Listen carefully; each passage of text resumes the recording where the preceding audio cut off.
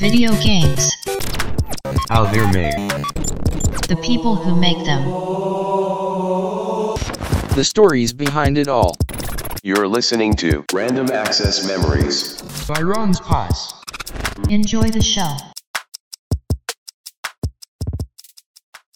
The world you know is coming to an end. The most fortified, bulletproof place in all of existence is now under attack, and your defeat is inevitable. It's over. It's all over, but you're not going to go out without a fight. In a last-ditch effort, you attempt to salvage what you have for the future in a new world, while fighting wave upon wave encroaching on your doorstep. It's an impossible task, but you do it anyway. It's a grisly sight. Your friends have all left, and the people at the top seem to be against you. It's a bloodbath. Depending on your viewpoint or your pre-existing knowledge leading into this episode, I have vaguely described one of two things: the fall of Reach, or Bungie as they prepare to ship their final Halo game before venturing out toward unknown horizons. The fall of Reach is an event that has been chronicled ever since the beginning of Halo's story. It's referenced right from the very first game. Master Chief is one of the only remaining Spartan soldiers in the galaxy, shipped away as humanity's last bastion of hope in a losing war before stumbling on to a titular Halo ring. It's a bit like Superman when you think about it. Reach is Halo's Krypton, and Master Chief is Halo's Man of Steel. So it was only natural for Bungie themselves to find parallels between their situation at the time and their final efforts for the Halo franchise, a prequel to it all, documenting firsthand the fall of Reach from the soldiers who sacrificed everything for the sake of the future. That fight and that sacrifice were also Bungie's fight and sacrifice, as they were preparing to let go of everything they knew and loved for their future. Their destiny, if you will. It was a goodbye to Halo, a goodbye to Microsoft, a goodbye to friends and team members, a goodbye to comfort and security. But most of all, it was a sacrifice for the future, for the hope of something greater.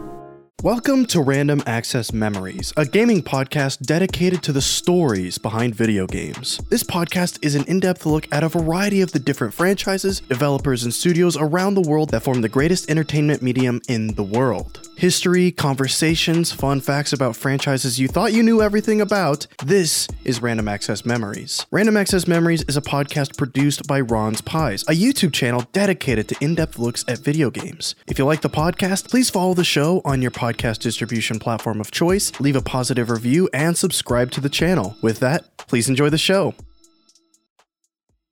Welcome to Random Access Memories. My name is Wade Ronspiece, and I'm joined by my friend Kegan Aylers. Hello. This is episode 3 and also part 3 of our series all about the history and creation of Halo. If you want to catch up, I heavily encourage you to check out the previous 2 episodes. I promise they won't be hard to miss since they're the only 2 episodes of the show before this one. But yeah, today is about the changing of the guard in Halo, the end of Bungie's role in Halo's story, and the beginning of 343 Industries. So, let's pick up from where we left off last time, shall we, Kegan? I am all for it. Before we start, though, do you want to sound off and just maybe say something about last week's episode, if you want? Yeah, I mean, obviously we ended with Halo 3, and that was, you know, like kind of like we talked about, that was like our Halo. You know, that was our foray into... Well, actually, we started with Halo 3, but... Well, yeah, but... I mean, well, I'm just saying, Halo 3 is the main thing, you know, technically. Yeah, I mean, that was the bulk of the episode. We had ODST, you know, and whatnot, but, like, essentially, but yeah, it's just, that trilogy was the end of it, and now, you know, so, like, you know, all of us being the young kids, and most adults, I would say, too, thought that was the end. Yeah, well, Bungie, that was the idea, was that Halo 3 would, at the very least, be the end of Master Chief's story. Yeah. And that was for them. Exactly. So, but...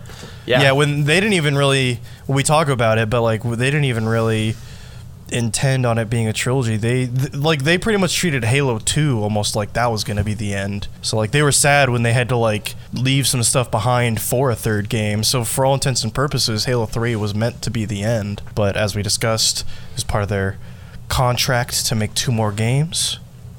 One of which we talked about last time, which was ODST. And we'll talk about the next game right now. In the story, it's 2009. Halo Wars and Halo 3 ODST are out in the wild and receiving positive critical and commercial success. But something I didn't mention last episode is that Bungie had actually split into 2 separate teams for the development of Halo 3 ODST. ODST didn't get the full force of Bungie's workforce during its development. As we explained, ODST was always planned as a smaller project from the beginning after all. But while the smaller team focused on what was known at the time as Recon, the bulk of Bungie was hard at work on what would be their final project for Halo and the last game they were contractually obligated to make for Microsoft. The end was approaching, and for the end of it all, Bungie wanted to look to the beginning. Halo 3 was considered to be the end of Master Chief's story, at least for Bungie. The ending has Chief literally saying, "Wake me when you need me." To me, that's essentially Bungie symbolically saying, hey, don't touch Master Chief unless you really feel like you need to, or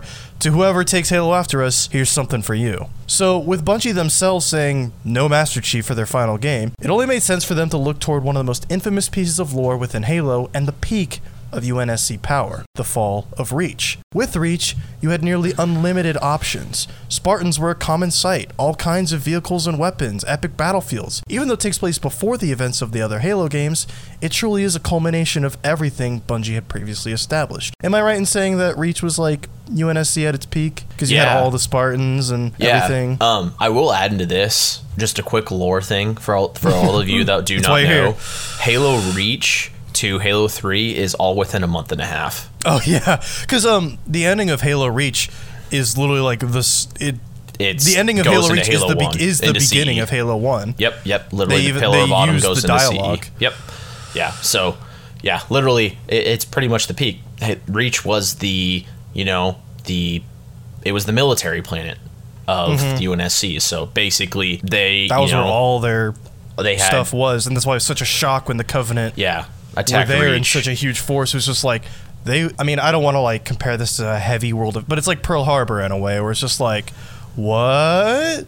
Yeah, exactly. It was really like awakening the giant, but it was in that intense. case, the attacking force won the day. Exactly. But that was the cool thing about Reach is that, even in the first trailer they ever posted for Reach on YouTube, the description is, you know how it ends before it even begins, or something like that. Yeah. Which is like, so everybody knew from what the jump happened. Because the beginning of CE is they're fleeing from Reach.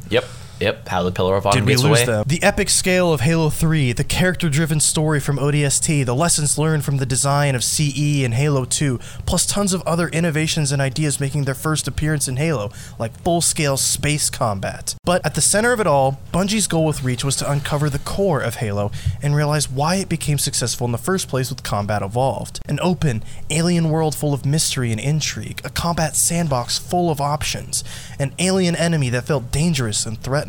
Halo Reach is Halo at its absolute best. Bungie firing on all cylinders, which I believe is the phrase I also used when describing Halo 3, firing on all cylinders. But it's true, they were never not going all in.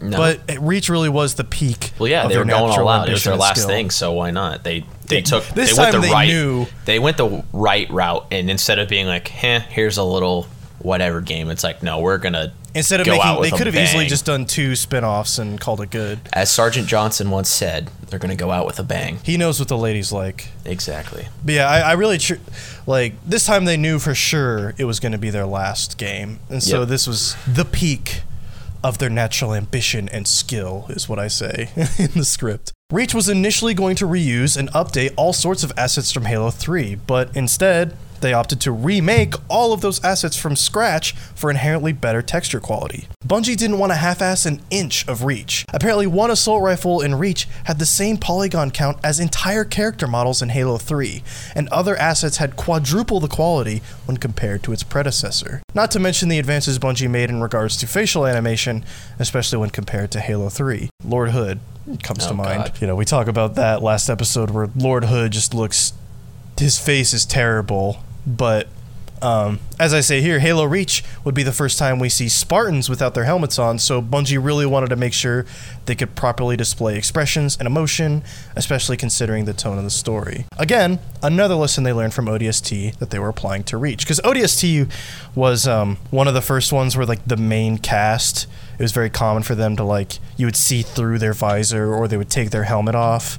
Yep, besides the actual protagonist. Yeah, but because they wanted to they wanted more character-driven storytelling. Mm-hmm. And it's we can't have, we need emotion and expression from our characters, and we can't do that if all our characters look as bad as Lord Hood. So, yeah, so they really went hard on that, and they make a point in saying that in, a lot of the behind-the-scenes documentaries, we really wanted to up our game on facial tech. Bungie threw out almost everything to start anew for Reach because, quote, that content didn't represent the new bar we were going for, according to lead animator Rick Lico. Rick Lico? I said from day one, I'm going to butcher names just because, like, I don't know these people personally and I have not heard their names used in common conversation, just in lower thirds. But I love that quote because it's like, Halo 3's content didn't represent the new bar we were going for, so we had to just start over. It's just like, okay. Yeah, they set themselves up, be like, hey, this is it. Let's do it. Plus, it makes sense that they decided to remake and redesign certain assets, considering Reach is a prequel. But like you said, it's only like a month before the events of Halo 3. So it's like some of it's Halo like, 3, how much, like, it's weird that the assault rifle changed so much in a month, but okay. But it's a different variation too. But you could also say like this is the variation they had on Reach because it was the more advanced military base of the UNSC, so they had the best weaponry, so it makes sense that some of it looks and performs a little differently. Yep. Was there ever a reason they explained the 60 round mag in CE for the assault rifle? No, I mean, it's just that. So the CE AR, the Halo 3 AR, and the Reach AR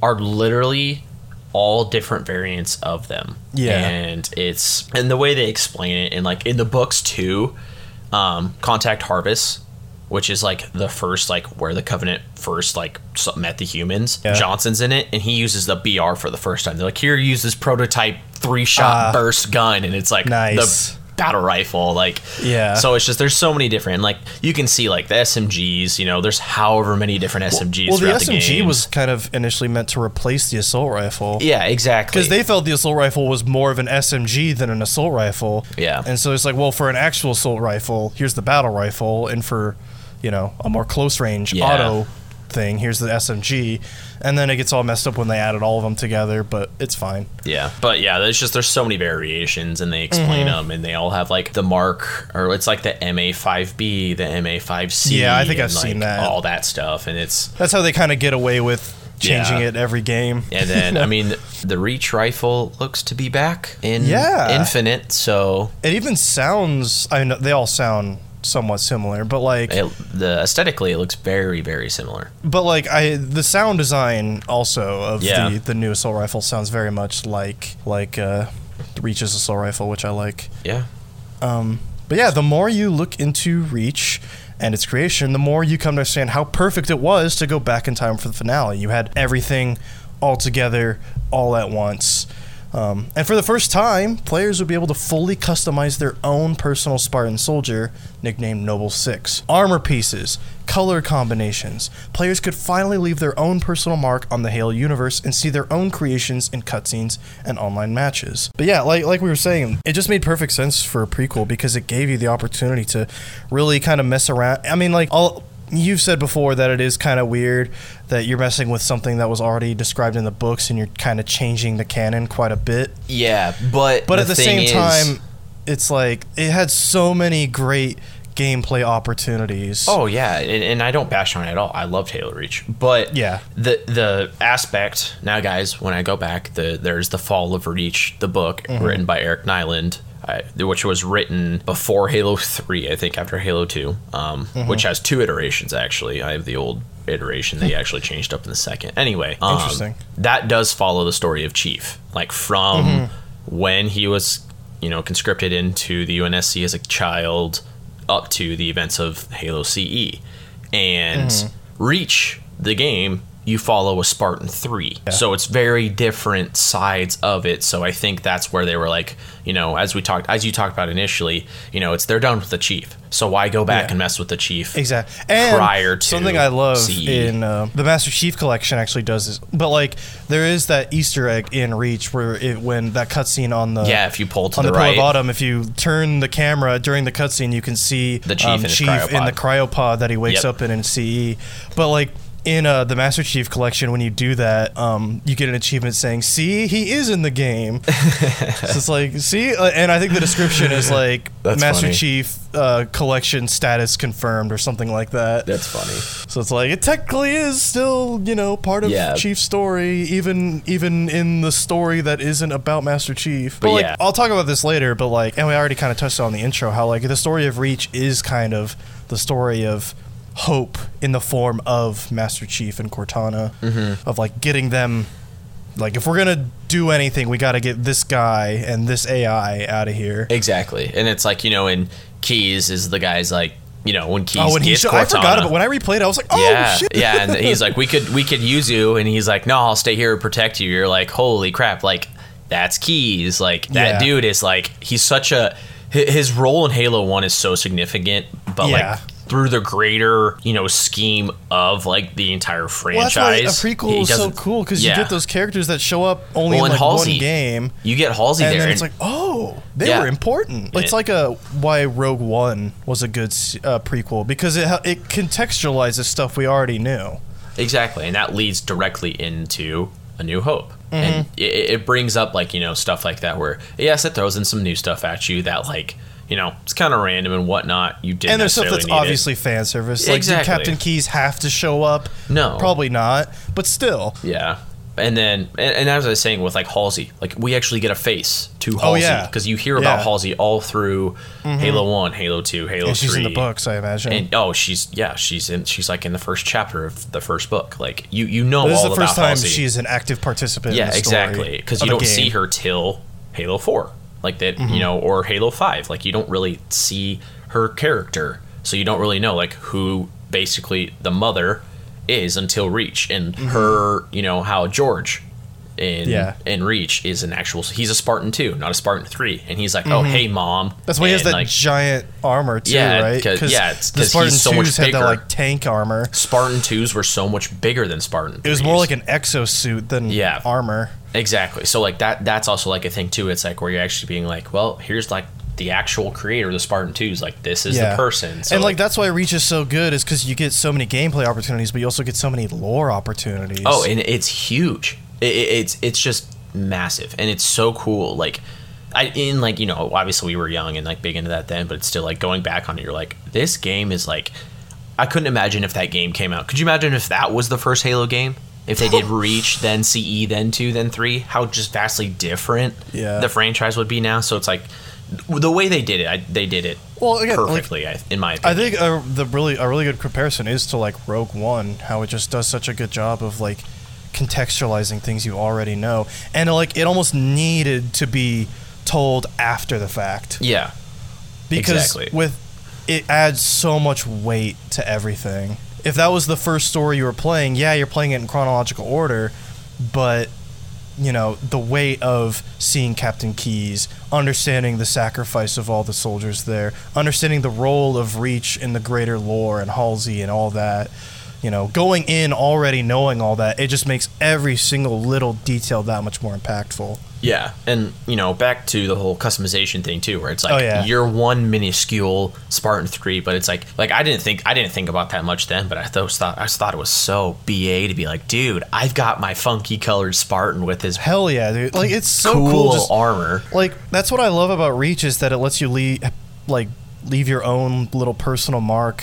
on the universe of Halo. Exactly. Like, your Spartan isn't canon and never will be, but still just seeing your creation that you got through playing multiplayer and stuff like that, and you choosing your own color scheme, and if you want to be a man or a woman and all that, it's just like it adds so much immersion to it, which is like kind of a cheap, easy word to use, but it really does feel like it just places you in that world with with those characters so much more. Oh yeah. And it's so good. It's incredible how even after a decade of making Halo games, Bungie was still finding inventive and exciting ways to reinvigorate both Halo and shooters as a whole. With the more level design diversity came more varying ranged combat, which prompted Bungie to introduce new weapons like the DMR. The Magnum pistol also got an old school rework, though it's still a far cry from the infamously overpowered hand cannon from CE, but now you could ADS again while shooting. Yep. But the recoil on the Magnum and Reach so is bad. but just compared to CE, it's like... Oh yeah, CE had no recoil. Yeah.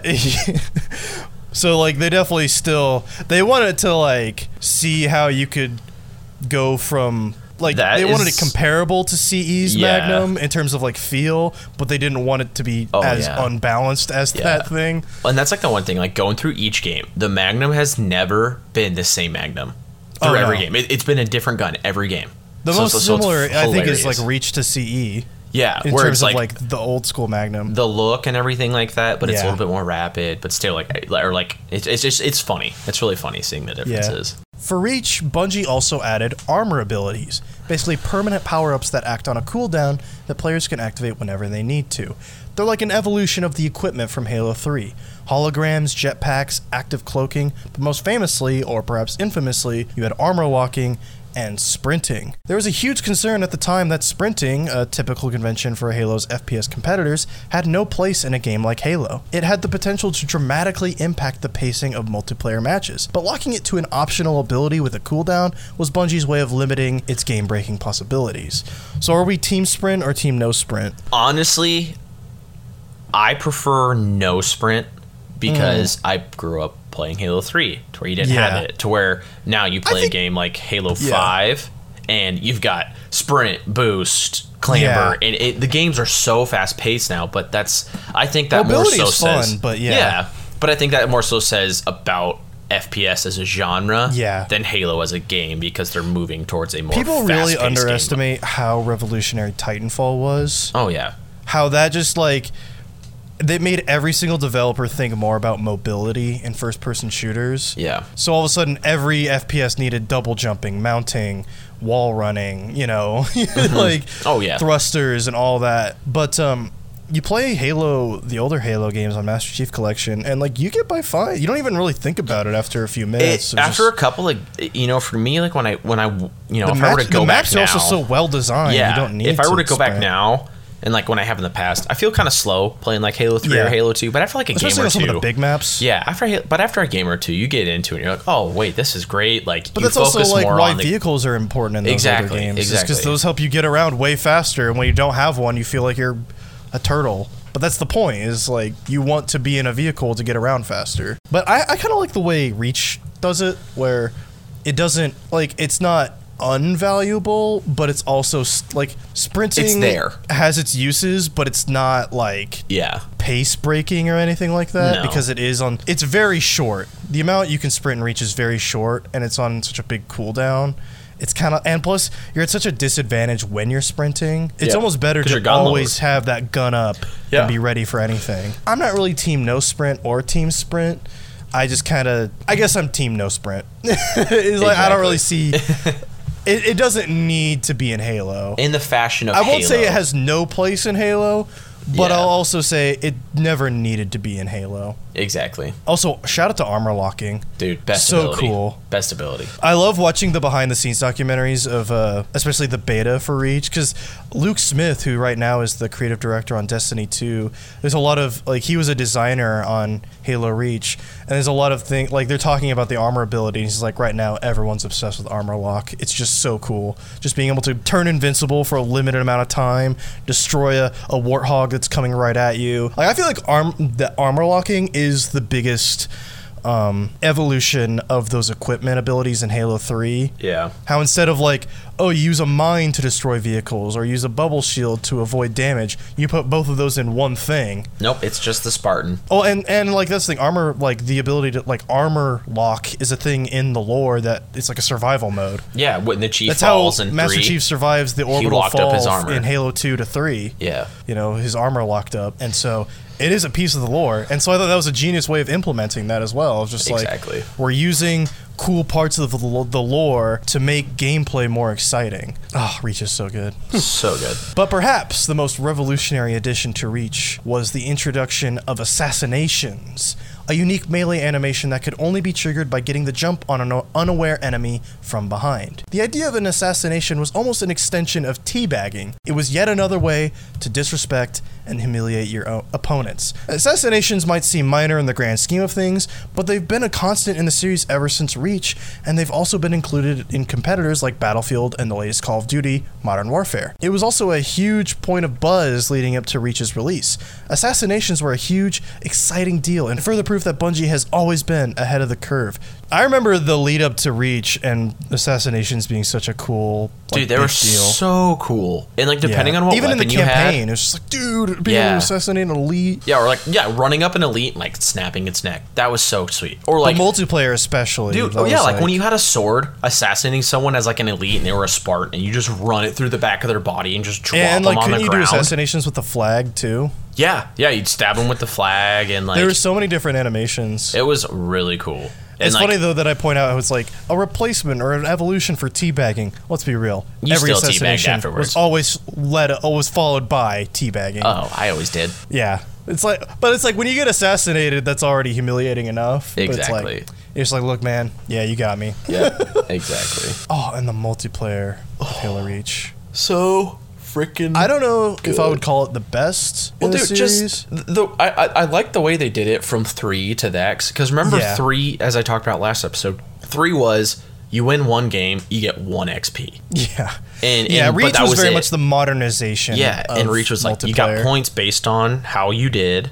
You know, the ranking system, I miss the Reach ranking system. I hope they bring it back, because the numbered system in 4 and 5 I hate. Yeah. Well, and they talk about in the behind the scenes how there was also like social matchmaking. Yeah. Where they would try to match you up with similarly styled players, where it's like not just players of similar skill, but also players who have a similar play style to you, you know, where it's like a bit more, if you play a bit more casually or more reserved, then you'll get matched with players that play the same way. And so you get less frustrating matches. Exactly. Like, let's say you're a casual player, you don't want to be matched every single match with a team going hard MLG Pro every match. We don't want no sweaty games. Yeah, and so they did a lot of under the hood stuff with matchmaking and Reach as well. But just the maps. Oh, they also added call-outs to Reach, where it's just on the map they would have the call-outs to where you were on the map. Oh yeah, like, right by the map. That was a big deal too. That was really cool to know where you were at. Yep. That was like never really in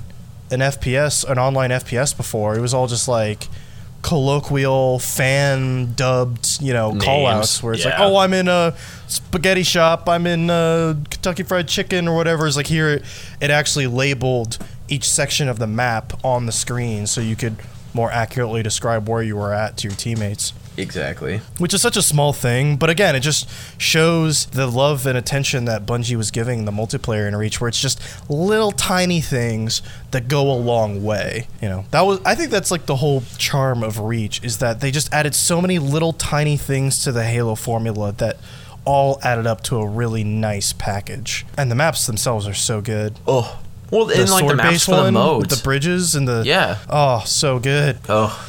Yeah. And like a lot of the big team maps too. Like there's that one, the marquee map, where it has like that fountain in the middle, if you know what I'm talking about. Yep.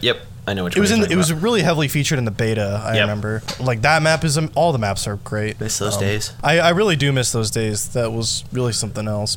And like unlocking armor pieces as you level up. No, it wasn't unlocking them. It was unlocking and then buying them, wasn't it? Because you had to buy them after you unlocked them. Yeah. Because once you hit the level, you could unlock them. Which was really cool. Yeah, you basically chose what you wanted. Yeah, and like, you know, they had the armor cosmetic stuff too. Like you could run around with like the Grunt birthday party stuff when you died. Yeah, that stuff too. And that's where that like, kind of began, right? Well, in Halo 3 they had the flaming skull, the flaming helmet. But yeah, no, they really went into it on this. Yeah, and it was just aesthetic. So much of Reach was like, we know what the fans want, so we're just gonna lean into that real hard. Yeah. And so some of the stuff might seem weird to like someone coming in for the first time, but if you're a longtime fan, a lot of this stuff is like, whoa, they actually made this thing an actual feature. But the real star of Halo Reach, however, was its story and its characters. I mean, obviously the multiplayer is the star to a lot of people, but I feel like what makes Reach ascend into like legendary status is the story and the campaign of Reach. This was the end of everything, not just for Bungie, but for all the heroes of Planet Reach. The tone was the heaviest it's ever been, especially considering we all know how the story ends before it even begins. The story of Reach would be the story of the heroes who fought on the front lines. This would ultimately be a human story about a select few, the elite of the elite. Joe Tung, executive producer at Bungie, specifically cited Seven Samurai as a huge influence on the tone of the story and the idea behind the characters. In Seven Samurai, a film directed by Akira Kurosawa, a poor farming village seeks the services of a handful of talented, legendary samurai in order to defend their village from bandits. These samurai won't be getting paid in money, though, only in rice. Most samurai don't even give the farmers a second look, but the 7 that do, they choose to help just for the sake of helping. The samurai know that, at best, they're getting a warm meal at the end of the battle and that's it. And, at worst, they'll die in service to a village of peasants. That alone tells you the content in each of their characters. Some do it for the thrill of battle, some do it just to test their skills, others do it for the sake of justice and doing what's right. Either way, these 7 samurai are each heroes in their own way, and not all of them make it out of their noble battle. It's a story of sacrifice, of heroism and selflessness in the face of overwhelming opposition. And that is also the story of Reach. Halo Reach follows Noble Team, a team of 6 Spartans: Emil, June, George, Kat, Carter, and the player character, Noble 6. 6 is there to replace a missing in action Spartan, which is Halo's way of saying killed. After all, Spartans never die. They're just missing in action. Noble Team is at the forefront of the Covenant invasion on Reach, the tip of the spear. One of the interesting things about Halo Reach is how it adopts a more traditional military aesthetic akin to Call of Duty, but it still retains the classic Halo feel. In every way, Halo Reach is a product of influence from Bungie's biggest competitors, but in a positive and intellectual way, instead of a way that feels cheap and surface level. We kind of touched on that earlier, how like Call of Duty was kind of becoming the new hotness, and like how Reach was this kind of military aesthetic planet. And again, I feel like that was such a genius choice because Call of Duty is this new hot thing. I mean, it's been going on since 2003, but it was just becoming this really huge thing. And so for Halo to kind of adopt a similar aesthetic, but for it to still feel like Halo, because when I was replaying Halo, I'm like, wow, this really feels kind of like Call of Duty, where, you know, the motions they're doing, like the hand signals and all the military jargon and stuff like that. I'm like, this feels like such a smart direction to go for this series right now. Just like, this is the thing that's huge right now. Yeah. We have a place that lets us do that. Let's do that. I think a big part of it too is that's the first time you feel like you're in an actual team in Halo. Oh yeah, and you're not just this lone wolf. You're not a one-man army hulking tank. Even in the beginning of Reach, they almost say like directly to the player, lone like, wolf stuff. You're leaving that lone wolf stuff behind. Yeah. You know, they're talking about Noble 6 because like, I read the parts about you that even Oni didn't want me to. You should leave that lone wolf stuff behind. But again, it's like they're talking to the player character. They're talking to you. You know, the whole time before this in Halo, you're this lone soldier, and now you're part of a bigger squad. And it's the first time you really see those giant epic scale battles where you're part of a larger military force. I mean, in Halo 2, you get a bit of a touch of that, like when you're in New Mombasa, like that intro with all the warthogs and the pelicans flying in. Yeah. But this is the first time it's like we are in the warthog with hundreds of other warthogs on this giant, vast battlefield, riding toward battle. Oh, dude, that scene's so cool. That cutscene's very cool. Oh, so cool. The heavy tone of Reach was also reflected in its original score, once again composed by Bungie's very own Martin O'Donnell. Just like how Halo CE's score was prompted by the words ancient and alien, Reach's was prompted by tragedy and heroism. And Reach has a great soundtrack. I think it's a little, on a personal note, I think it's a little weaker compared to the previous games. Yeah. But at the same time, it's also not really trying to be the previous games. It's not as bombastic and like over the top as the other games, where it's like, you know, it's not this, oh, you're this victorious, like you guys are winning. It's, we're boned, like everyone's dying. We are so screwed. Like you literally, like it makes you emo. Like you're like, damn, this is sad as shit. Well, and the thing is, like, it's also very, like, when you get to those more booming orchestral stuff, it's very military. Yeah, exactly. You know, it's not really as not ominous, like as an ancient alien. It's not really trying to be this mysterious, ancient alien world. This is Marines who they're going to battle. Let's get it, you know? Exactly. So, like, even when it does try to be epic, it's still going for something, a different kind of epic compared to games. So I guess it's not worse than the other games. No, it's different. It's very different. It's still fantastic. To me, you know, as we're talking about it, how we we talked about ODST last week. It's kind of it has that ODST feel where it's it's dark somber and mysterious. You know, it's, like you said, it's somber. It's not as lighthearted and uppity and like, oh, let's get going, let's go blow shit up. I feel like the theme of the original 3 Halo games is hope. Yeah. Like Bungie themselves, and like especially 343, they like to remind us that Master Chief is like this symbol of hope. But it's really evident, especially in Halo 3 soundtrack, when you're on the last level with the main theme comes in. It's the final, the final level version of the main theme. It's very heroic, very exciting. This thing is, you are the hero. Whereas this, it's just you're a cog in the machine, and you're part of a larger picture that is ultimately about to be torn to shreds. You're there to die. So good.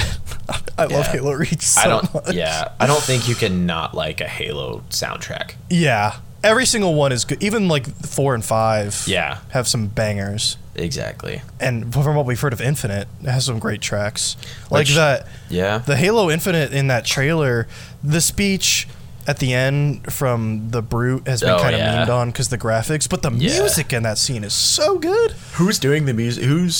I don't remember. It's not Michael Salvatore, because I believe he's still working with Bungie. But Michael Salvatore, we'll talk about him later. He was kind of Martin O'Donnell's, not assistant, but definitely his like kind of first-hand kind of guy. Yeah. But I don't know who's composing Infinite, but they've released a couple of the tracks, and they're both great. Yeah. The Halo soundtrack, no matter which one obviously the Bungie era soundtracks are the best. Yes.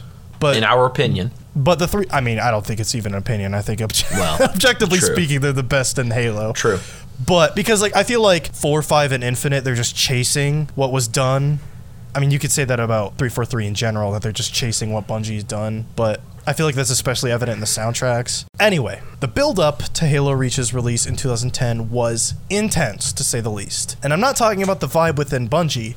I mean in the streets, among the people excited for the next Halo. There really wasn't anything else like the hype leading up to Halo Reach, even compared to Halo 2 and 3, which, we know those were hyped to hell, but this was, I feel like, next level hype. And maybe it was generational. Maybe it was due to how we all matured with the series over the years. Or maybe it was due to how far we were into the generation, where Xbox was at the time, the vibe of the console. Or maybe it was because we all knew it was Bungie's last crack at Halo. Either way, whatever the reason, the fact remains that the air felt different in that time, tinged with a level of excitement we had never felt before. Dude, so, are you ready for Halo Reach? Ready? Ready doesn't even fucking describe it!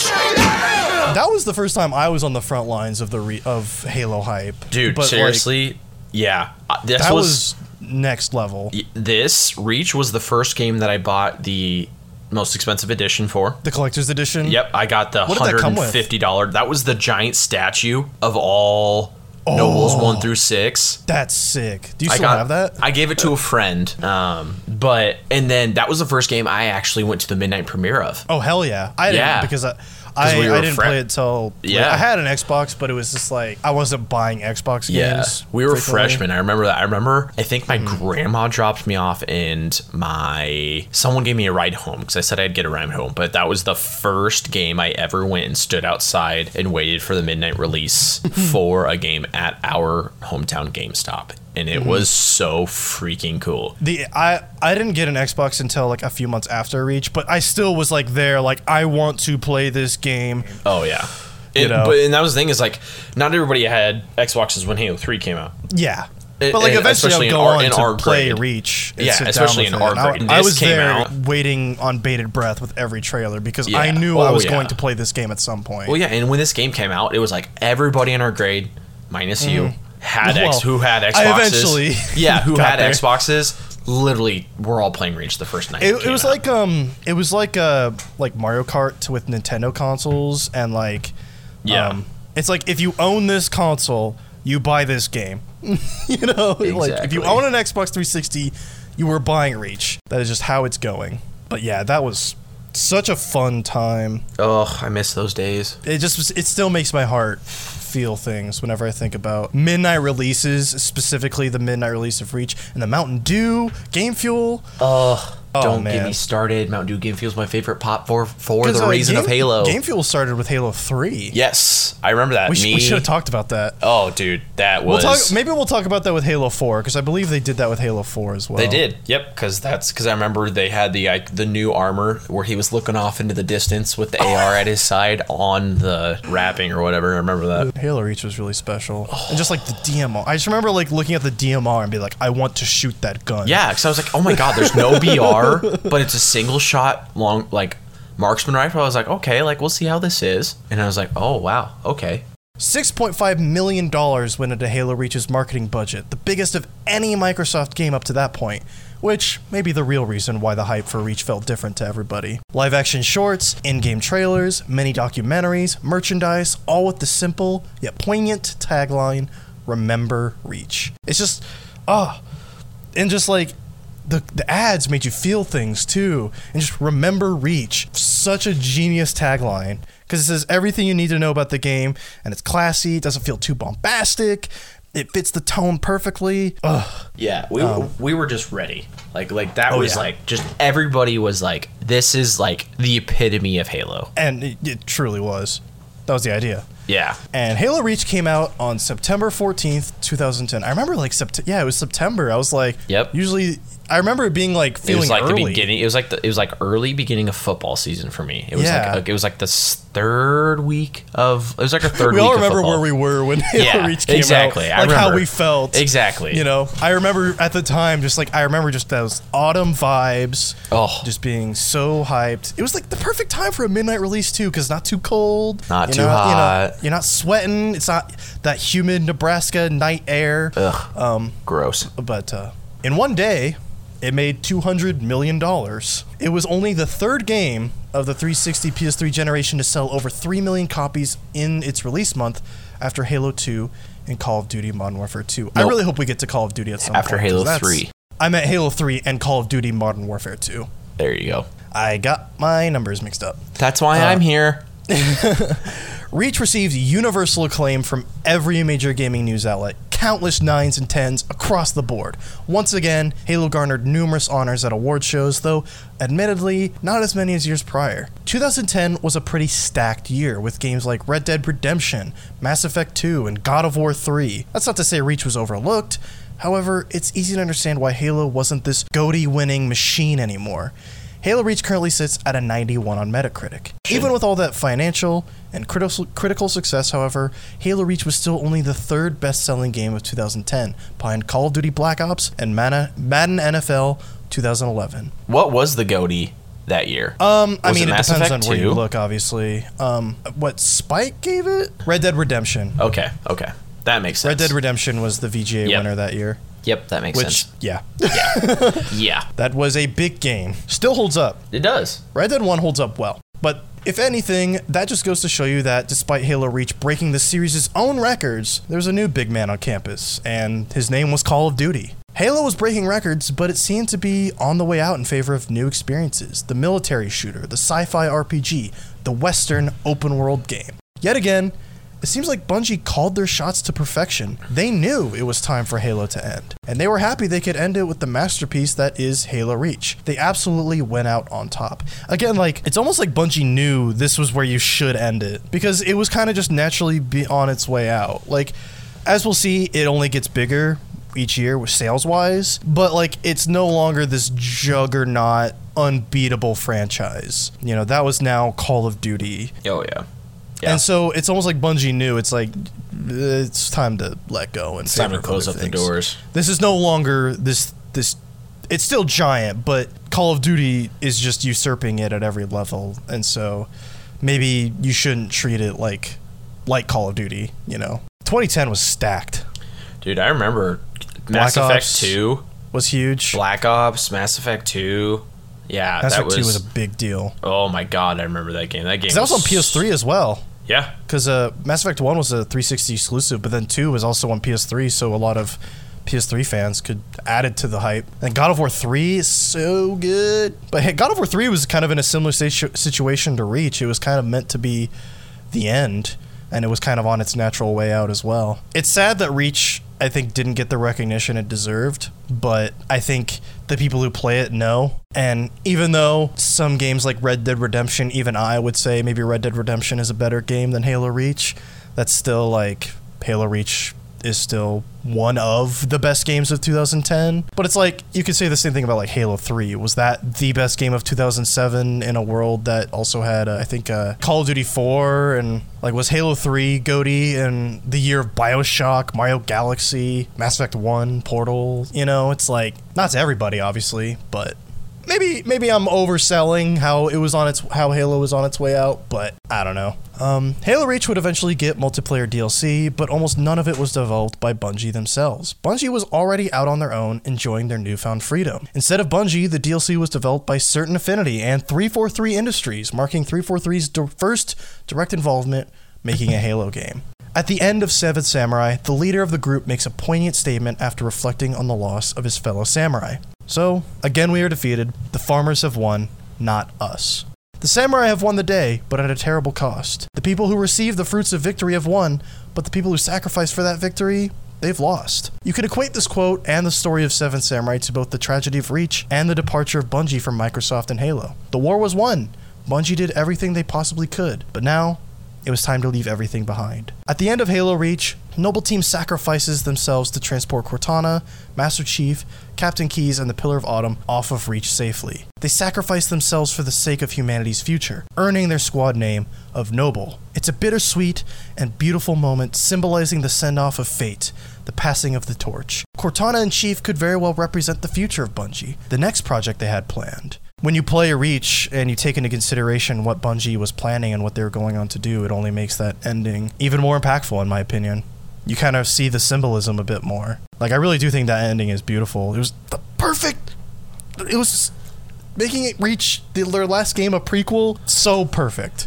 I cannot describe how perfect of a decision that was. Well, yeah, I mean, just like... Well, like, and like you're sitting there, it's like, you fight and you die, and it's like, this is we'll it. Survive. Like, this is the end. Yeah. For them, obviously, but yeah, that's it. You see the symbolism in the ending, and you realize like how perfect it was, how, just to set it, like how every single layer, every single decision is so perfect for a prequel. And it's disappointing sometimes, like, oh man, a prequel, like, because it's not, you're not continuing a story, you know, you're going back, so like the story that you want to hear about is on hold. It just the way it ended. And then, and it's so funny because you don't sit there and be like, you're like, dang, I gotta wait for the next game to come out. No, literally can jump right into playing CE right afterwards if you wanted to. Yep. In April 2010, before the release of Halo Reach, Bungie announced they were entering a 10-year partnership deal with Activision Blizzard. I put Activision Bungie. Oh, Activision Blizzard. With Activision, Bungie would develop an original intellectual property, which Bungie would retain full ownership of. They wanted to be able to leave with their baby anytime they wanted, if need be, which, if you followed Bungie's recent exploits within the past few years, that came in handy. But they didn't want another Halo situation on their hands. They didn't want to, hey, we don't want to work with you guys, but we still want to work on the thing we like. They still wanted to be able to take that with them. Bungie relocated to a renovated cinema complex in Bellevue, Washington, which is the city in which they currently reside. They began work full-time on their next project, a game they knew they wanted to make since Halo 3 ODST. In the behind-the-scenes documentaries for both ODST and Reach, you could see multiple employees wearing company merchandise with the Destiny logo on them. Plus, there was a poster in Halo 3 ODST with a picture of Earth on it with the tagline, "Destiny awaits." So, there you have it. Bungie was now done with Halo and done with Microsoft. They were working with Activision on what would become what we know now as Destiny, an online FPS RPG inspired by MMOs and by their previous work on Halo. A huge, living world with a never-ending wealth of lore driven by a thriving community of players. Currently, Bungie is hard at work on a new expansion to Destiny 2 called Beyond Light. They've ditched Activision and now work on Destiny 2 all on their own. They're thriving, despite everything going on in the world right now. Most of the original staff is gone or in different roles, with Luke Smith, a designer on Halo Reach, serving as creative director on Destiny 2. Jason Jones, co-founder of Bungie, is currently the CCO of Bungie, and Pete Parsons is the current CEO. In 2014, Martin O'Donnell was allegedly fired without cause after a troubled development cycle on Destiny. O'Donnell would go on to co-found his own studio called Highwire Games. Michael Salvatore, a collaborator with O'Donnell, is the current composer at Bungie, with his most recent work being Destiny 2. Alex Seropian, co-founder of Bungie, started a studio called Industrial Toys in 2012, and the studio is currently owned by EA. And that's that on Bungie. Their role in the story is now complete. I wanted to touch base a little bit on like where they are now. You always see at the end of like biopics and movies where they based are on now. real stories of like, what are they doing now? The stud quarterback did it. Yeah. I wanted a little bit of that just because like Bungie is, you know, why we have Halo. So it's important to keep even modern Bungie, which isn't, you know, the Bungie that made Halo, but it's still important to keep them in mind, especially because a lot of the original staff either left or, I mean, the whole Martin O'Donnell thing, that's a podcast episode on its own, but yeah. Again, that's post Halo. I didn't really want to get too deep on that, so I'm sure you understand. I do. Maybe we'll just do a one-parter on Destiny. Maybe. But yeah, Bungie's role in this story is complete. The transfer is complete. Microsoft is now in complete and total control of Halo. They had big plans for Halo. Such big plans, in fact, they founded a whole studio specifically to make Halo games for the foreseeable future. Enter 343 Industries. We're finally going to talk about them. Established in 2007, immediately following the announcement of Bungie's departure from Microsoft, 343 Industries was founded by Bonnie Ross, a former producer on games like Zoo Tycoon, Counter-Strike, Jade Empire, Psychonauts, Gears of War, and Mass Effect. She already had a pretty positive track record when it came to Microsoft game properties, so she was the one chosen to helm 343 Industries in 2007. Currently, she serves as 343's vice president, and whatever your opinions are on her, it's pretty, like when you look at her track record, it's like, yeah, that made sense why they chose her to helm an Xbox game studio, you know, because she helped produce so many games that were exclusive to Xbox, so it's just like, all right, here you go. But yeah, the idea behind 343 wasn't just to be a game development studio. It was to be the development hub for all things Halo. As I said earlier, 343's first job on a Halo game was making DLC maps for Halo Reach. But 343's long-lasting relationship with Halo actually started with a 7-part anime anthology series called Halo Legends. Halo Legends featured short films produced by anime production titans like Production IG, Toei Animation, and Bones. And for context, Production IG is most known for films and shows like Ghost in the Shell and Psycho-Pass, Toei for Dragon Ball and One Piece, and Bones for Full Metal Alchemist Brotherhood and My Hero Academia. Shout out to anime. Always and forever. Maybe we should do an episode on anime games. That'd be fun. Ooh, we will get there. There's so many though. You'd have to choose. Oh, Jesus. Like Cyber Connect 2 or something, because they make the Naruto games, maybe. And they were originally going to make a Final Fantasy VII remake before they got kicked off, so maybe that would be an interesting story. But anyway, apparently the idea of an anime anthology series was talked about at Microsoft as early as 2006. There was even a Marvel Comics tie-in around that time for a series that never came out until late 2009. Halo Legends began airing on Halo Waypoint in November 2009, and Halo Waypoint was an Xbox 360 app and a website specifically meant for stat tracking for Halo and Halo-related content. The episodes were eventually released on Blu-ray and DVD in February 2010 by Warner Bros., and Halo Legends also had a theatrical premiere that month in San Francisco. Did you see Halo Legends? Dude, I ate Halo Legends up. I bought it off of the iTunes store, downloaded it, like, I freaking loved Halo Legends. Is it good? Do you know if it holds honestly, up? Yeah. So it's anthology, so it's a bunch of different stories. Yeah, some of it's them all are self-contained stories. Some of them are like kind of dorky, and it's just like, yeah, that's what I read about it, and it's like, one is very obviously not canon. Some are there's artistic one about the Arbiter here and there. The my favorite one is about the Arbiter. It's I don't know if it's actually canon, but it's basically how the Arbiter went from, you know, high up in the military, honored, revered, to, and how basically, you know, in Halo 2 when they're like the Arbiter. It's basically like, between the events of Halo 1 and 2. No. No. It's set thousands of years before, like when the elites are still in the military. Arbiter. It's like the title. The title of Arbiter. It's when it was from the like Arbiter we know in Halo 2. It's when it went from the revered Arbiter, like super high up in the military, like he's one of the top, you know, people in the Covenant, to someone who's effectively you're a piece of crap that we're gonna send into suicide missions, and we hope you die because you shamed us so bad. And I would highly suggest that. I think it's something. It's like something. It's a duel. Duels in the name. It's not Duel of Fates, although go listen to Duel of Fates.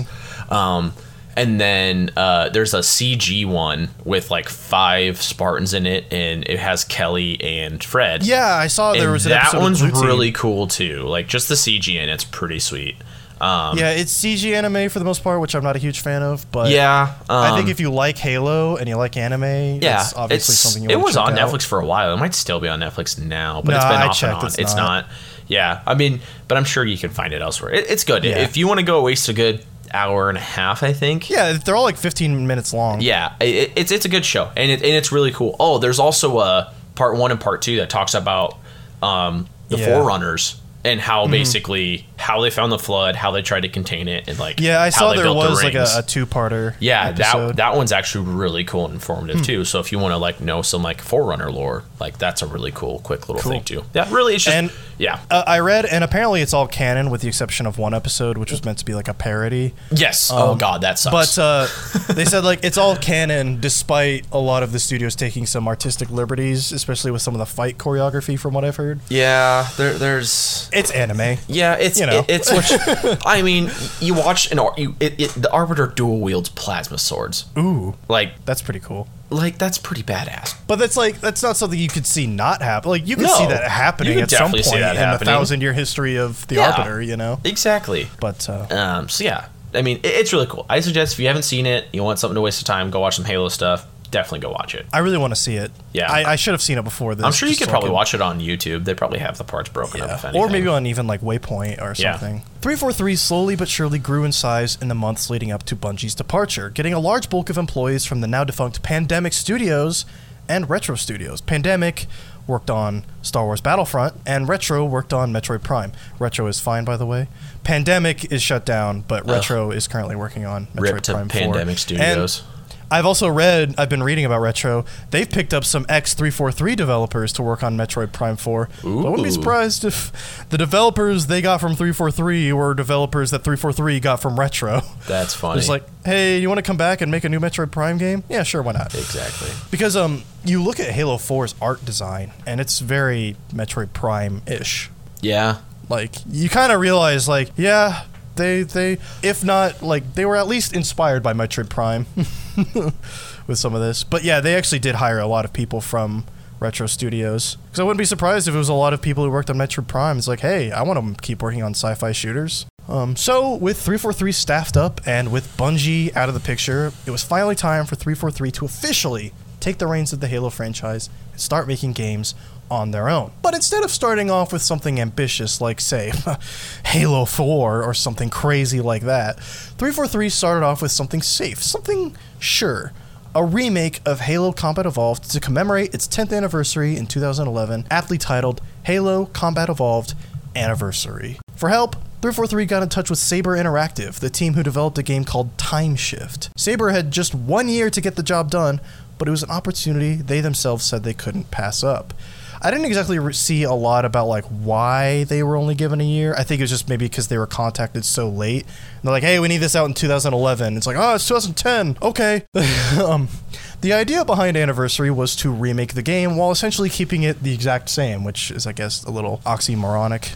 But Yeah. all the modern visuals and amenities players would expect from a modern game, but the exact same raw gameplay and feel from the original game. A lot of assets and ideas were imported or adapted from assets Bungie created for Halo 3 and Reach. It was a pretty quickly done job, but one that does what it needs to, and does it pretty well. 343 and Saber worked together to create online network play for both competitive and cooperative play too. Certain Affinity was also contracted to help out with multiplayer after their work with Halo Reach's DLC map packs. But the main takeaway from Halo Anniversary was that undoubtedly caused a lot of stress during the development cycle was the ability to swap between the game's original graphics and the anniversary graphics at any time the player wants.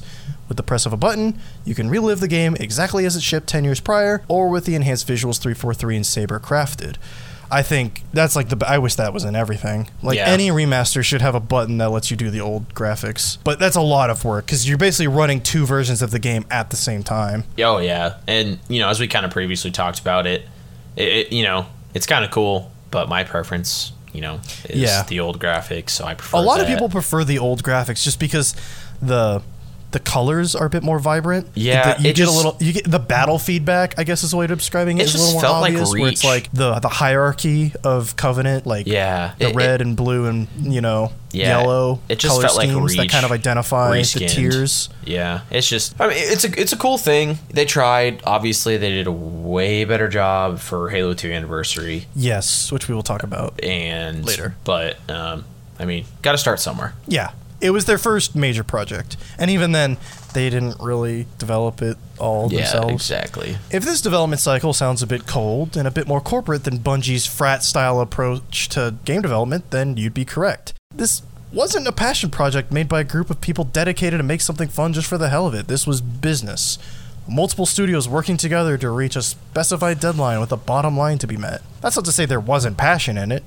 You wouldn't work on a Halo game if you didn't want to, and a lot of the big names at 343 were either former Bungie developers who wanted to stick with Halo, or fans who got their shot in the big leagues. The passion was absolutely there, no doubt about it. But Halo Anniversary was a sign that development for the series would be a much more corporate experience than previously. Pretty much everything from this point on would be done under the direct supervision and direction of Microsoft, a far cry from the days when Microsoft employees themselves didn't even have the keys to Bungie's offices. Halo Combat Evolved Anniversary was released on November 15th, 2011, and got generally positive reviews. Anniversary sold nearly 2.5 million copies worldwide once all things were said and done. And if you're curious why 343's focus wasn't entirely on Anniversary throughout its entire development, that's because the bulk of the team was hard at work on a game that was announced the same day Halo Anniversary was. Halo Combat Evolved Anniversary was announced at E3 2011 on June 6th, 2011. And also on that day, Microsoft announced another game in the Halo franchise. We open on the vast expanse of space, fade into a beating heart before, wham! The cryo chamber doors of the UNSC Forward Unto Dawn crash open, revealing Master Chief and a distraught Cortana caught in the middle of an explosive situation. Chief navigates the Forward Unto Dawn in zero gravity, uses a grenade launcher to blast through the debris before catching himself on the exposed edge of the ship facing a giant planet-sized machine. Fade in, Halo 4. Not a spin-off, not a game with an original character or storyline, capital H Halo 4 with a number at the end. A continuation of Master Chief's story following the climactic events of Halo 3. Wake Me When You Need Me were both Master Chief's and Bungie's final words during the original Halo trilogy. And not 1 year after Halo reaches release and Bungie's departure, it seemed as though Microsoft already needed Sierra 117 to get back in action. Halo 4's announcement was actually crazy big, I remember. Yeah, it was a big deal. It felt weird. But it was big, because it's Halo and it's big. I don't think fans didn't really let Bungie's departure deter them from being hyped. But I just remember, at the time being like, wow, we're already putting a number at the end. All right. It just felt so soon. Yeah. I mean, to me back then, it was like, oh, hell yeah, Halo 4. I don't think I was as hyped. Yeah, people were hyped, but it wasn't like, let's go, but it was still like, oh, nice, which I feel like is almost a failure in a way, because I feel like Halo is that let's go franchise. I mean, just saw that with Reach. Exactly. And just, I think it was just too soon to announce Halo 4. I think if they had waited, honestly, I think what they should have done was wait until 2012 or announce it as an Xbox One launch game, maybe wait till 2013 at least. I think that would have put a lot of this is next gen. That would have gotten people, I think, really hyped. Yeah, but it would have helped. They wanted a game out ASAP, I think, because that's a money machine. Shout out to 100 Gex. The announcement felt early to a lot of people, including me, but this was something Microsoft had been planning probably since the day Bungie announced they'd be leaving and the day Master Chief went to sleep. In 2008, Microsoft and Starlight Runner Entertainment assembled a lore bible for Halo in an attempt to unify the franchise and make the universe more accessible to newcomers and easier to navigate for longtime fans. Microsoft was looking to really craft a connected Halo universe. They took a very corporate approach to the whole ordeal. They didn't just Bungie, they would have just slapped together whatever, but this was they went to a corporate firm and they said, hey, make this make sense. It's I think that explains a lot.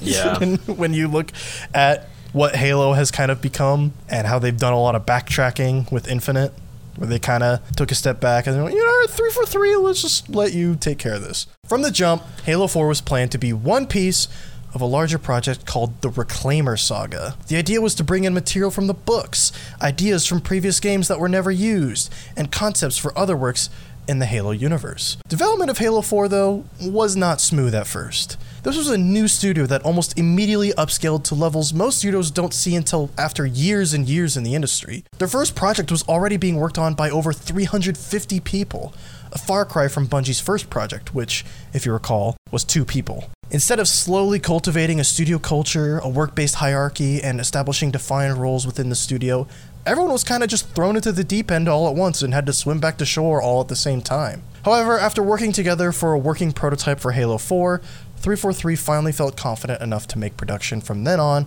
relatively smooth. Master Chief and Cortana both underwent significant redesigns, with 343 wanting Chief's armor to look and feel as bulky as the lore suggested, while also utilizing some design cues Bungie made for the Spartans in Halo Reach. I mean, you know better than anyone, Mjolnir armor weighs almost a ton. I believe 800 pounds is what they specifically said. Yeah, it's pretty... Basically, the armor's super heavy, and Spartans, they weren't... But that's why they're genetically modified. So they try to have regular Marines who are just slightly modified put them on at first, and then it broke their bodies. It basically it's like the scene in Iron Man 2 when the suit does a 180 and breaks the guy's spine. What's the dude's name? Hammer. Hammer Industries. It's basically that happened for a while. It made like, them we need genetically modified since the Spartans were genetically modified, their bones... Instead of changing the armor, they changed humans. Yeah, the bones were grafted with a certain metal or whatever it was. I can't remember what it was. Basically, they did it. And read The Fall of Reach. That scene where they put on the first gen Mjolnir armor is actually really cool. Well, that's why they turned it into like an exosuit also. Yeah, exactly. It's like, well, we want this to work with normal people. Yep. And... So they did try to like change the armor to fit the normal people, but then they're like, the utility and mobility of this specific type of armor can't be beat. Yeah. But yeah, like that's why you saw redesigns for Master Chief, is because it was all about unifying the lore and the books and everything. So instead of, even though he goes to sleep in Halo 3 wearing one piece of armor and he wakes up in another piece of armor. Did you see what they said? Why it did that? So apparently Cortana the entire time was using micro something, because she says like, I made some the upgrades. Armor. Yeah, it fixed the armor and made upgrades to. So that was their way of retconning. It's like, why not just have a how scene? He changed it. Wouldn't it be funny if the opening of Halo 4 was him in the Halo 3 armor, and then when he gets to when he meets up with the Infinity, they have, hey, we have some new armor for you. Let's upgrade. I know, like that. Like that would have at least made made more sense for okay, if you're gonna redesign because they redesigned the Mjolnir armor multiple times throughout Bungie, Well, at the beginning of Halo 2. It wasn't unheard of for Chief to change armor. Yeah. So it's like they had an easy way of doing that. It's like instead they had to do the weird, I don't know. Yeah. Anyway. In fact, a lot of the pieces of Halo underwent some massive redesigns for Halo 4. The game's story was to be heavily based on the series' Forerunner race, so the architecture of the world and the art design was pivoted to reflect that, much to the dismay of a lot of the fans. A lot of people feel like the art direction has changed for the worse after Bungie. I completely agree. But 343 had an interesting explanation, as they said, the reason we went this way is because we want it to feel almost like it's in the extended universe. So it's like... Yeah. But that's almost a weird way of admitting that you don't want your games to be treated like canon. But... whatever. A lot of Halo's artistic direction was changed by 343, not just the art design. The story was also a radical new direction for Halo. This is where I'm going to get a little cynical. 343 was borderline obsessed, just watch one of their behind-the-scenes docs, with humanizing Master Chief and telling what they felt was a uniquely human story that encouraged human growth. Meanwhile, if we flash back to Bungie, the team that created him saw Chief as pretty much nothing more than an avatar that let players do badass stuff as a character who was capable of doing badass stuff. And I get in the lore that in the books, he's definitely a character, but we discussed this before the show. I feel like that's what made the book so special, is that you see him be a character. You see him be the human, but you still get that he's a hulking badass. And part of the character is that he is this inhuman shell in a way. Exactly. He is just so dehumanized because he is literally, my existence is to fight for the UNSC. Well, and in the books too, they explain that. They're they didn't revere the Spartans as regular humans. I know, like the Marines, like for sure. Like they have elements to the Chief and other Spartans. They were seen as like battlefield assets. Yeah, but that's the thing is like, you know, and the Spartans weren't even meant to be, you know, they were there to go out, and like you said, the whole thing is, you know, they were missing in action, not dead, because they were meant to be, like you said, like the original games, hope, and like that they could win and stuff like that. Like, you didn't have to go into... There was a lot of like legend behind them. You didn't have to go into the depths. They were very mythological Them figures. being, oh yeah, he's a human, like he has his human flaws and the parts. idea was it's that like, they were greater than humans. Yeah, but that's the thing. It's like the dude's a hulking machine who is a killing machine, like the Doom guy. Like, you don't have to go super in depth into that. And they're no different than like military hardware, like a tank, like a Scorpion in that world. Like that's what they're seen as within the UNSC almost. Exactly. You don't need a human aspect to that, which but like, I get they tried. Like, that might not make for an interesting story. Yeah. But I feel like with Halo, that's not the point. That's not how you make an interesting story in Halo. Because like, I would say in Halo 3, you have a very interesting story. Yeah. But it's based on the characters around Chief, not Chief himself. Which is fine, because you don't need the Chief to be a human person. Make the people around him, like you said, human. Like, and they try that in 4. They have like Lasky and, you know, whatever. And like some of them, they have some interesting characters. They had some good characters in Halo 4, granted. But I'll talk about this later. They kind of have a lot of like artificial drama too. Oh, yeah. Also, for the record, take a shot every time you hear the word human in the behind the scenes docs. You'll probably die of alcohol poisoning. Love that. Let's do it. Cortana needed to be more human. Chief needed to be more human. Their conflicts needed to be more human. I feel like this is extremely evident in the fact that a lot of the conflict in Halo 4, aside from fighting the Prometheans and the Covenant, comes from Master Chief's conflict with the UNSC over what to do with Cortana and his role as a bit of a relic. I actually kind of like the idea of like, dude, you've been missing for years, we've moved on, and then he shows up again, it's like, what do we do with you? Like, that's an interesting story, I guess, but I felt like they went way too hard on that. Yeah. Because like, you have that one asshole captain dude who's like always yelling at Chief. Yeah. Not Lasky. No, before like, Lasky. It was the commander before Lasky of the Because Lasky's like Chief's bro, but then you have the like gray hair, like he looks like Peter Stormare, but like budget and he Peter was Stormare. like, where he was basically like, dude, the Spartan 2s are obsolete. Like, Spartan 4s are where but it's like, at now. That's where I come down. Like I like the human conflict feels a bit artificial at times, just because like it feels like this guy is just yelling at Chief and mad at him for no reason. It's like, dude, this is Master Chief. He wouldn't do what he does for no reason. Yeah. You know? So it's like, why are we having a drama? Why are we having drama here? Chief should outrank all of you, just in terms of like prestige. Of experience. It's like in the Clone Wars. In the Clone Wars movie, basically, where Rex is like, you know, Ahsoka's like, well, I technically outrank you. He's like, yeah, but in my book, experience outranks, you know, well, it's like Chief literally saved, destroyed like 3 Halos, and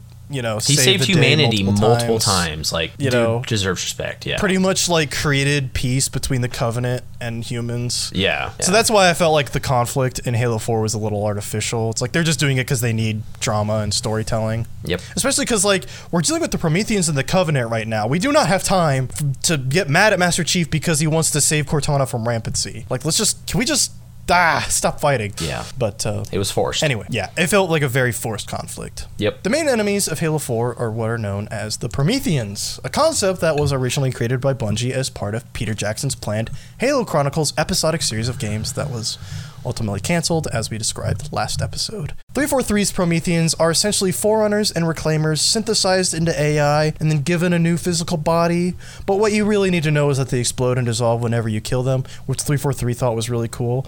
You listen to the docs and they're like, I think we found how we make the Prometheans fun to fight. They dissolve when you shoot them. It's like, alright. And they teleport, and it's like, okay. Because like Bungie's design philosophy is like, we need to make enemies that are fun to shoot and fun to be shot at. I will say this now, and out of all the bad guy types, out of the Covenant, out of the Flood, and out of the Prometheans, I hate the Prometheans the most. They're just so boring. They are, and they're annoying as hell.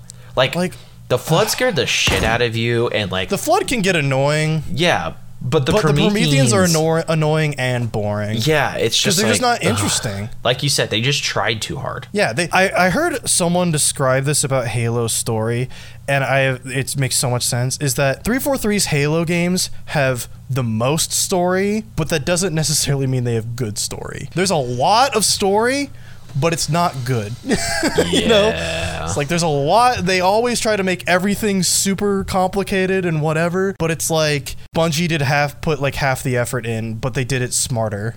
And so it's better. Yeah. Like, they didn't talk, they showed. Exactly. Like, the personality came through with, like, the animation and the visual design and whatever.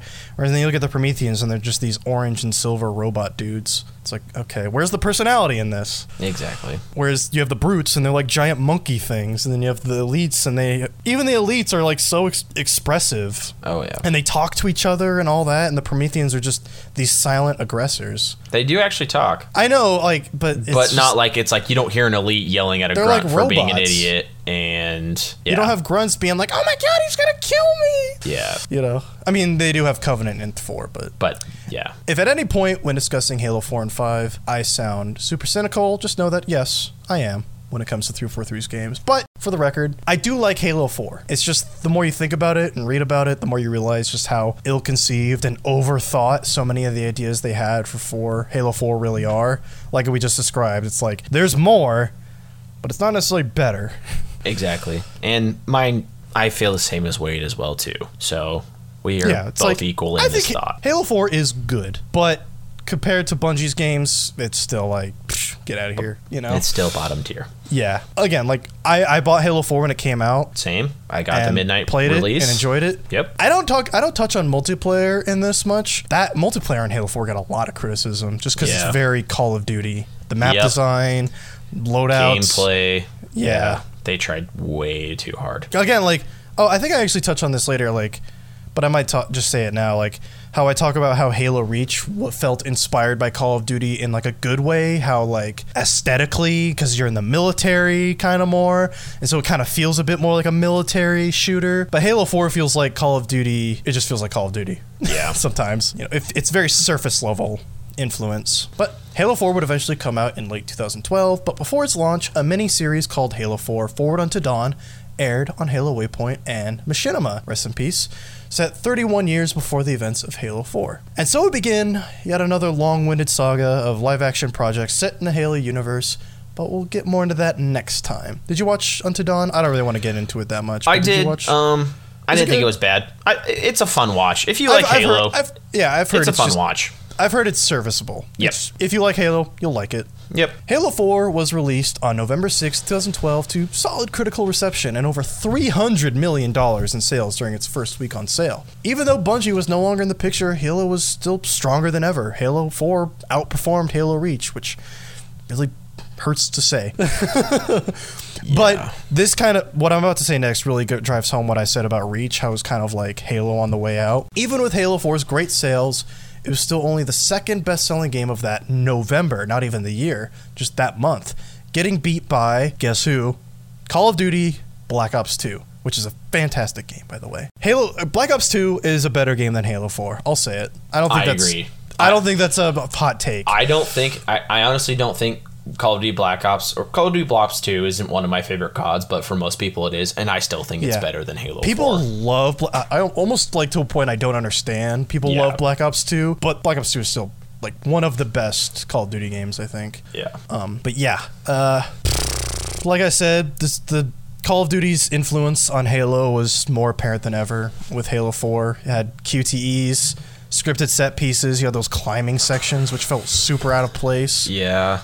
And it's not like other Halo games like didn't have set pieces, but set pieces in Halo games previously, like in Halo 3, was, oh no, there's 2 scarabs, now what do we do? You know, like that's the set pieces. They're throwing a lot at you, and it's how do you handle that? Whereas in Halo 4, it's the control is taken away from you, and you watch a cutscene that's from Chief's perspective. In game, in Chief's perspective. It's the same thing in like Call of Duty 4, or I mean, in Call of Duty, you know, like when you watch the Eiffel Tower fall down in Modern Warfare 3 or whatever, you know, it's a cutscene you're watching. Yeah, it feels like you're doing something, but you're not. You're just it's an in-engine cutscene that you can control, pretty much. Yeah. Whereas Halo 3 and like Halo set pieces before that really felt like this is a cinematic set pieces that you have control over. Like that 2 Scarab, like the 2 Scarab part in Halo 3, how they give you a cliff that you can drive a Warthog off of onto the Scarab. You don't have to do that, but you can. It's there. That's how you do it in Halo. Also, hey, in Halo 4, sprinting is now a fundamental part of gameplay, which we touched on a little bit.